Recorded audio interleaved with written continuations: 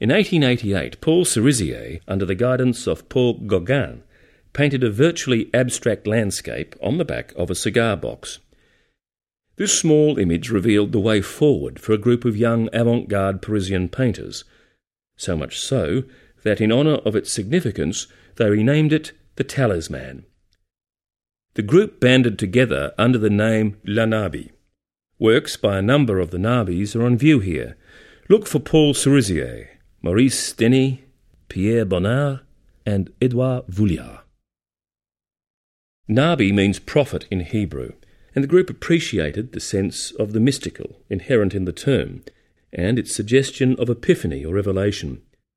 They conducted themselves like a secret artistic brotherhood, using esoteric language amongst each other, and signing off letters with statements such as, "I dream for the future of a purified fraternity, made up only of committed artists, lovers of beauty and truth, who combine in their works and their lives that indefinable quality I translate by Nabi." The Nabis took much inspiration from the post-impressionist artist Paul Gauguin, who encouraged a powerful combination of form and content in art.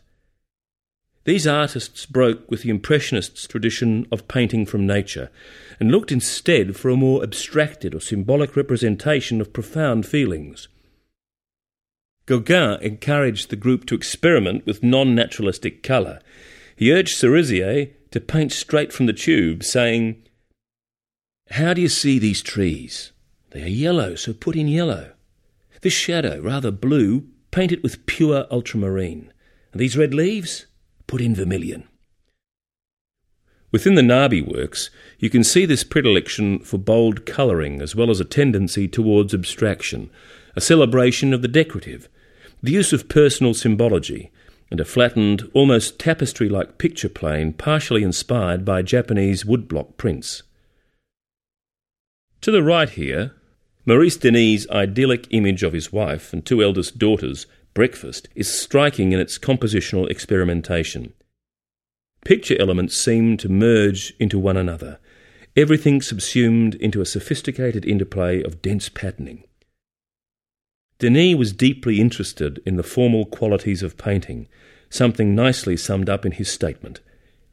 "It is well to remember that a picture, before being a battle horse, a nude woman, or some anecdote, is essentially a flat surface covered with colours assembled in a certain order."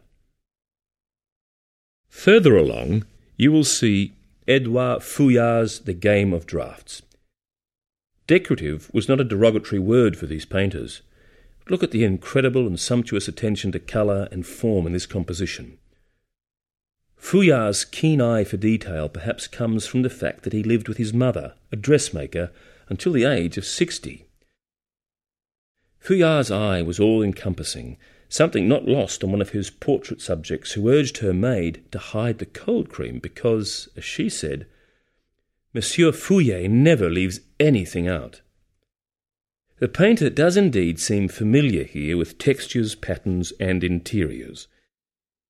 Many of these painters were intimists. They rejected overarching historical themes to focus on domestic spaces and spaces of intimacy. Pierre Bonnard's nude to the right here is of his beloved Marthe de Mérigny, a woman whom he shared his life with for close to 50 years. He drew and painted her hundreds of times, in the bath, seated in sun-drenched home interiors, or dressing in their bedroom. Bonnard's work reflects the quiet and tender study of things close to him. Across the room from you, you will also see a work by the Norwegian painter Edvard Munch. In the Bar, an unglamorous and somewhat melancholic depiction of a local bar, is an early work done in a relatively naturalist style. Munch wrestled with all manner of existential anguish throughout his life, and his subjects are vessels for his theatrical exploration of love, death, jealousy, pain, and sickness. Munch looked into the soul, not the surface, and in this his approach is prescient of expressionism. He said, "Just as Leonardo da Vinci studied human anatomy and dissected corpses, so I try to dissect souls."